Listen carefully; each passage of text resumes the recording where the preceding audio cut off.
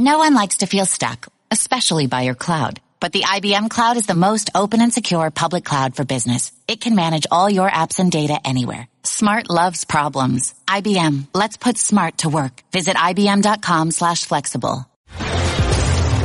This is The Sporting Life on ESPN Radio and the ESPN app. Here's Jeremy Schaap. Michael Powell is a sports columnist at the New York Times. He used to cover the world beyond sports, and his new book, Canyon Dreams, is a sports book, but it's set against the backdrop of a unique part of the world, the sprawling Navajo Reservation in northern Arizona, where basketball has long played an outsized role. Canyon Dreams, a basketball season on the Navajo Nation, has just been published, and it is a pleasure to welcome to The Sporting Life, Michael Powell. Michael, thank you for being with us. Oh, sure. Yeah, my pleasure.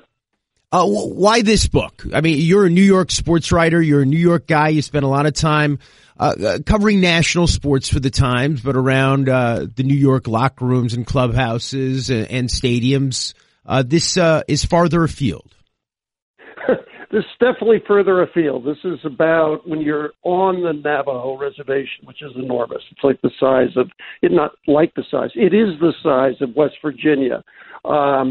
You feel as far away as you can get in the United States. And it's, I think what appealed to me was kind of precisely that. I mean, that you had, this was a place where, some very American themes play out. I mean, do you stay at home? Do you go? That tension, which is felt profoundly there.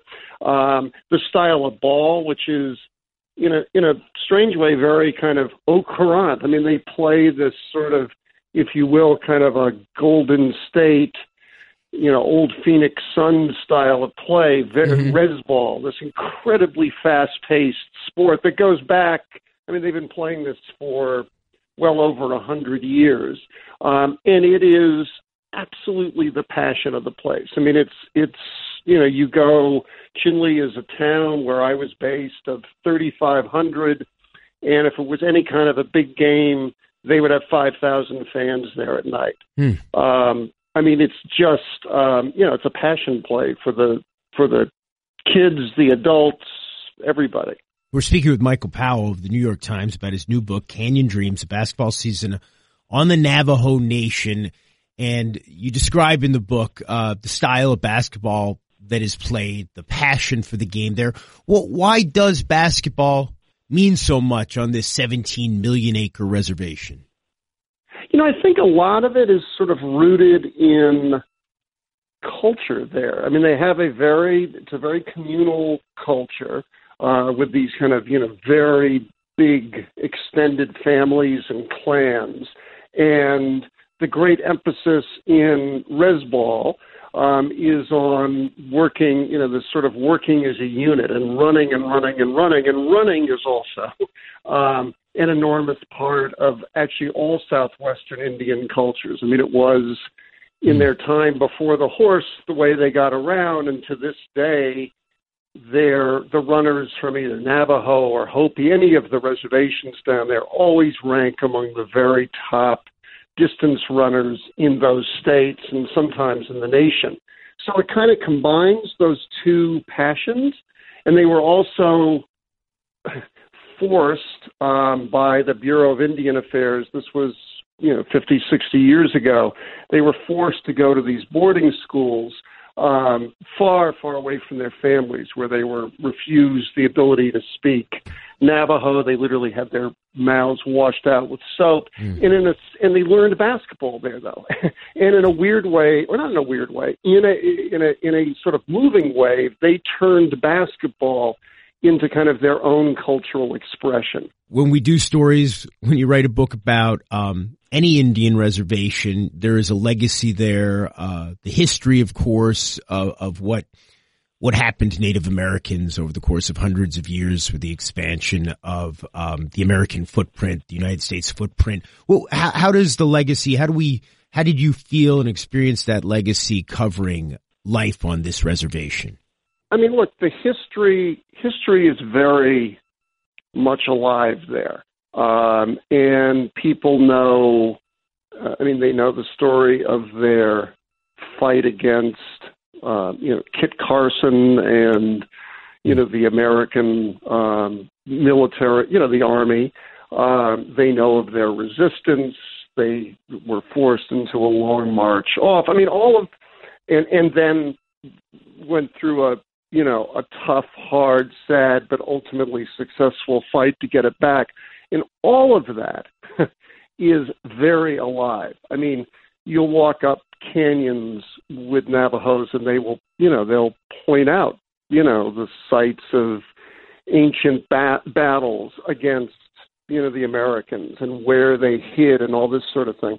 At the same time, they're, in an interesting way, they are very proud Americans, right? They sign up for the military at a rate well beyond, the average American. The percentage of them that do that. And they take a lot of, kind of pride in that they're both Navajos and Americans, and that theirs is an American story. And this isn't like a cliche. This would come up a lot in talking. So it's an interesting kind of duality that you hear. There's a real, as I say, just a real awareness of the, kind of the brutal aspect of their collision with our, expansionist culture. And, and I guess actually the other thing is that it's playing out in ways that are discomforting to them to this day. When I was there 25 years ago, there was no TV. There was only Navajo, really, language radio. Now, of course, everybody has a cell phone. Everybody has, or not everybody, but many kids have, internet access. And that, the way in which the kind of broader culture now, like a tsunami, is kind of pushing and washing over them. And if you were kind of messing with, long time kind of cultural aspects of their life and their language is, that's very real. And they're all kind of struggling with that, whether it's in a inchoate way or in ways that they'll talk about with you. So it's a complicated time to be there right now. We're speaking with Michael Powell of the New York Times about his new book, Canyon Dreams, a basketball season on the Navajo Nation. And, as a journalist, and this is what you do, this is what you've done so well for so long, but how do you approach going into a place, as we sometimes say, parachuting in, spending a good deal of time there, but a limited amount of time in the grand scheme of things. Yep. And then coming away writing a book about an entire culture. How do you get comfortable enough in that situation to do what you have done, which is produce a remarkable book, but still one coming from someone outside that culture? Sure, and that's a great question. It's one that I assume all of us, right, when we do these sort of books, you wrestle with. And, I think one thing I try to do is tell the stories as much as possible through, the voices of the people I'm talking to. You try to find people, and I did, who were very, from medicine men to the athletic director to the coach, who really understand that culture and, frankly, lean heavily on them. And then the other is, I had gone there 25 years ago. My wife had worked there a couple of months as a midwife at the Indian Health Service Hospital.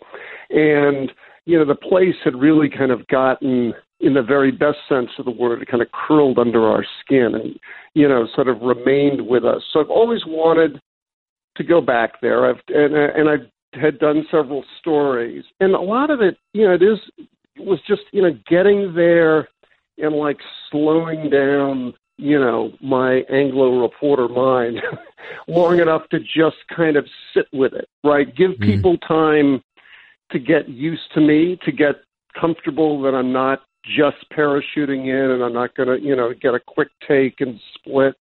And trying to get, like as I did, as people were incredibly generous, so they invited me to, family cookouts and this, where you could really just have a chance to talk and to watch. And, I tried to go to ceremonies where I could. And, you just, but having said all of that, I mean, I would never present myself as, an expert in that culture. I was, I had the privilege of being a guest there and of observing, and I hope, getting at a certain truth there. But I mean, inevitably, I'm not Navajo. Is basketball, and I know this analogy has been made by others, talking about basketball on reservations and about your book. Is basketball for the Navajo reservation what football is in Western Pennsylvania or in Texas? Is it the same? Does it occupy 100%. The same place? I mean, it is. It's funny. I read, of course, Buzz Bissinger's great book, Friday Night Lights, and this. It is. I mean, basketball occupies the same place. In fact, actually, as one assistant coach said to me, he said what are the 5 biggest sports on Navajo? And he said they're basketball, rodeo, or rodeo, basketball. And, they're just, yes, I mean, it is just, you'll sit, I mean, it was kind of funny. You'd sit in the stands, and I'd talk to grandmothers, grandfathers who, A, had all played for teams, B, had this really sophisticated sense of, basketball. I mean, they would talk about having watched Bill Walton or, Cowens play, and they would, the stuff they would yell at the kids was like, set a low pick. I mean, it was pretty sophisticated stuff. It wasn't just go Wildcats. No, it is really a passion play on the reservation. Michael Powell's new book is Canyon Dreams, a basketball season on the Navajo Nation.